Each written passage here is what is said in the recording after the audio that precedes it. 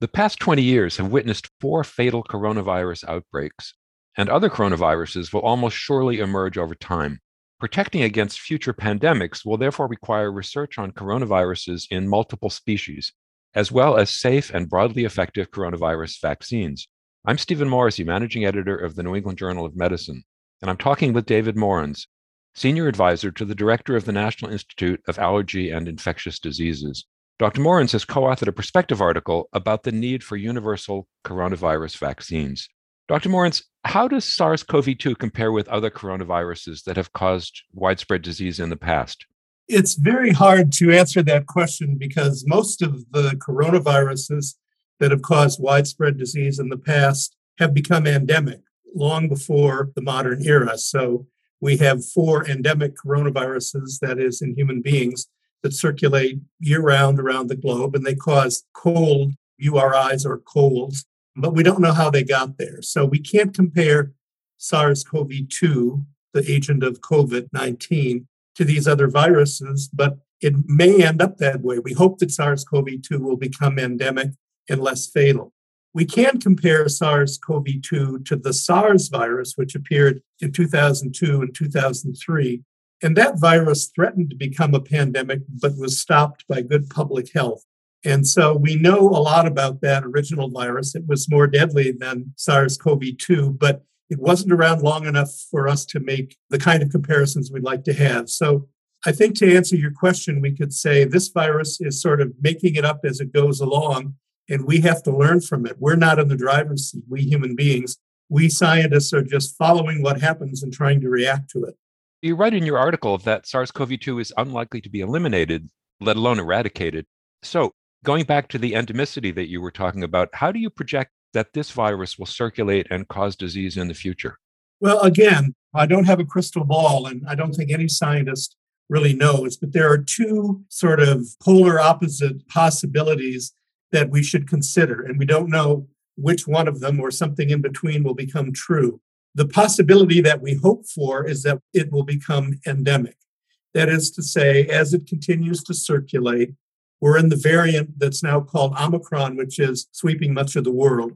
And if we're lucky, that will be the last major variant. It will eventually infect most people, and probably over time, it will become endemic. It won't go away, but the pandemic waves and the surges of patients in hospitals and high mortality will become lessened and become part of the background. That's the best case scenario we hope for, but we have no assurance we're going in that direction. The other possibility is that, like influenza, the virus SARS-CoV-2, the COVID-19 virus, keeps on mutating to escape population immunity. It's partially escaped population immunity now, which is to say that Omicron is not entirely prevented by immunity from people who were infected earlier with earlier variants like Alpha or even Delta. And it's not prevented by the vaccines which are being used, which are all made based on earlier versions of the virus. So I think Omicron is a partial escape from population immunity, but there's no way to know whether it can't do the same thing again and again, continually forever, or whether a variant can arise in the near future or later to completely escape immunity, and then we're back at ground zero. We're just back to where we were. If that happens, we're back to where we were in early 2020 when we had a brand new pandemic and no vaccines. So what do we know about the various animal sources of coronaviruses, including how many such viruses might already exist or may emerge in the future? Well, the type of coronaviruses we're talking about today, the ones that cause SARS and SARS-CoV-2, are beta coronaviruses called sarbecovirus. That's a small part of the tree of coronavirus. So let's just talk about those and not all the other ones that may not be relevant to human disease. As far as we know, the reservoir in nature for all of these sarbecoviruses, SARS-like viruses, is in bats, in a number of bat species, particularly rhinolophus bats, and particularly those that exist in Southeast Asia and contiguous parts of southern and southwest China. And as to how many there are, nobody really knows. Many hundreds, perhaps 1,000 or more, have been identified by genetic sequencing, in some cases by whole genome sequencing, and in a few by isolation. But undoubtedly, many more exist, probably millions. And they exist not only in these bats, they exist in different unrelated bat species, at least transiently, and they spill over all the time, not only into human beings, but into all sorts of other animals. Virtually any animal that can come in contact with bats, any mammal, I should say, is possibly going to get infected by these viruses. And we know that animals in Southeast Asia, like civet cats, raccoon dogs, do become infected. And so there's at least two theoretical routes for humans to get infected. One is directly from the bats, and the other is through animals that have been infected by the bats. So I think the take-home message from all this is the viruses are prevalent in large geographic areas of nature. They will continue to emerge in humans and animals, and the implications of that are unclear. But you said, Dr. Morrissey, that we've had 4 pandemics of coronaviruses in the last 20 years. And so we don't know that we had any before then. So that would suggest that these emergencies are becoming more likely and certainly more deadly, since the viruses we've seen now, like SARS-CoV-2, are more deadly than the endemic coronaviruses that emerged in the past.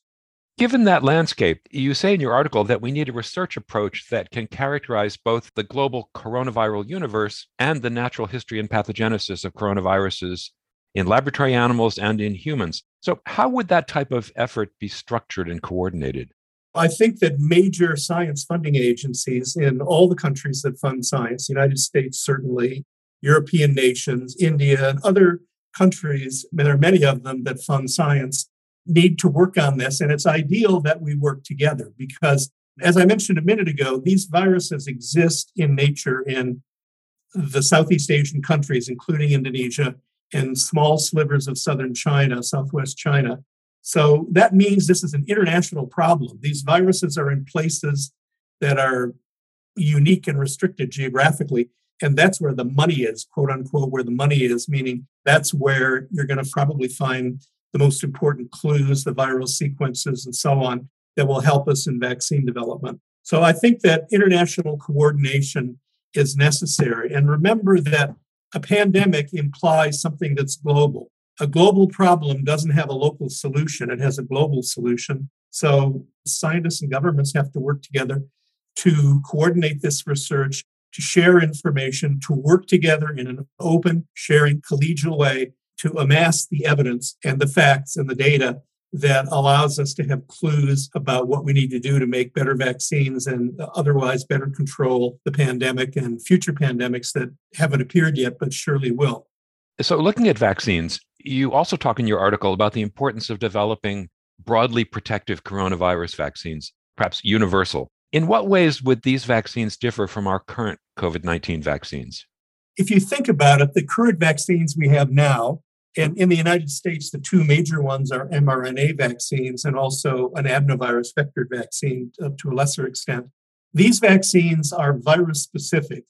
They're designed to prevent infection with the earliest iteration of SARS-CoV-2, which appeared in the United States in early 2020. But as everybody knows, if they're reading the newspaper anywhere in the world, Omicron is now spreading globally, and that's a virus that partially escapes the immunity afforded by prior natural infections and by prior vaccination. So we already have a situation where the virus-specific vaccine is not matched to the virus that's currently circulating. I want to also say that you mentioned the term universal vaccine.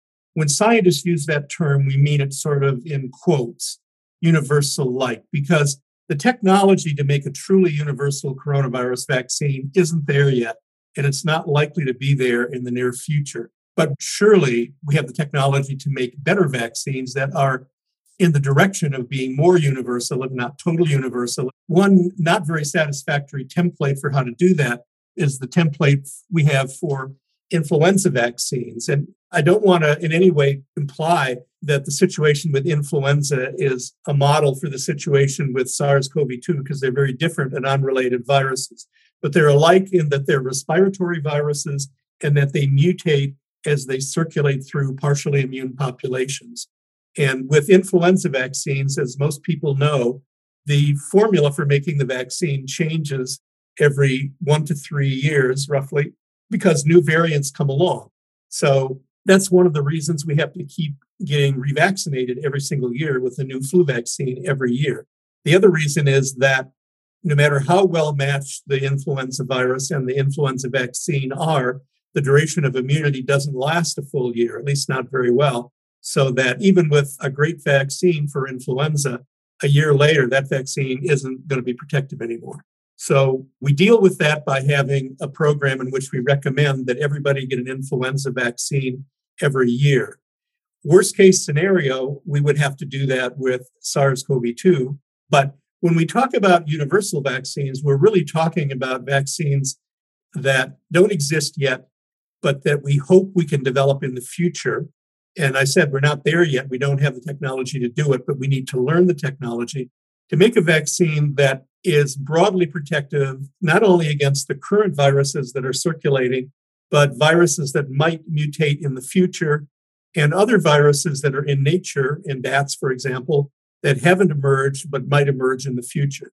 If we had a vaccine with broad coverage, universal-like or broad coverage against all coronaviruses, then we would be able to use those in public health protection of our population now for any coronavirus that's circulating, and also to be a step ahead in preventing pandemics of additional coronaviruses when they emerge in the future. Finally, what kind of research capacity and funding would a project like that require?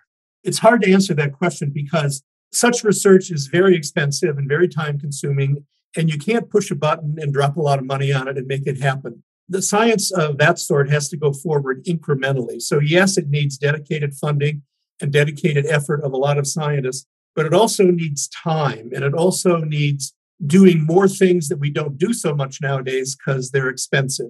For example, experimental animal models, not just mice, but develop better models and ultimately primates, non-human primates. And it will also require undoubtedly doing human studies, including human challenge studies. Now, it's probably not ethical, or it hasn't been considered ethical widely to challenge healthy human beings with SARS-CoV-2. And in fact, even if we decided we could do that and we decided it was ethical, almost everybody's been infected now. So it's going to be hard to find non-immune people to challenge. But we can challenge people with the endemic coronaviruses, which are generally not very severe, don't cause severe disease. And we can learn about the immune response. Why is it, for example, that a person can get infected with SARS-CoV-2 and recover and have immunity and have antibody and have T cells and then get infected with the same virus all over again? Why does this happen? It happens with influenza and a number of other viruses as well, the respiratory viruses that don't cause systemic disease. So we have to find out why that is. It certainly has something to do with the local immune system, but we don't have the details worked out. And I think the solution to that mystery means research in animals and human beings that will allow us to find out if there are determinants of permanent protective immunity that reside locally in the respiratory tract. And if there are, what are they and what variables affect them? And what can we do vaccine-wise to stimulate that sort of immunity? Thank you, Dr. Morens.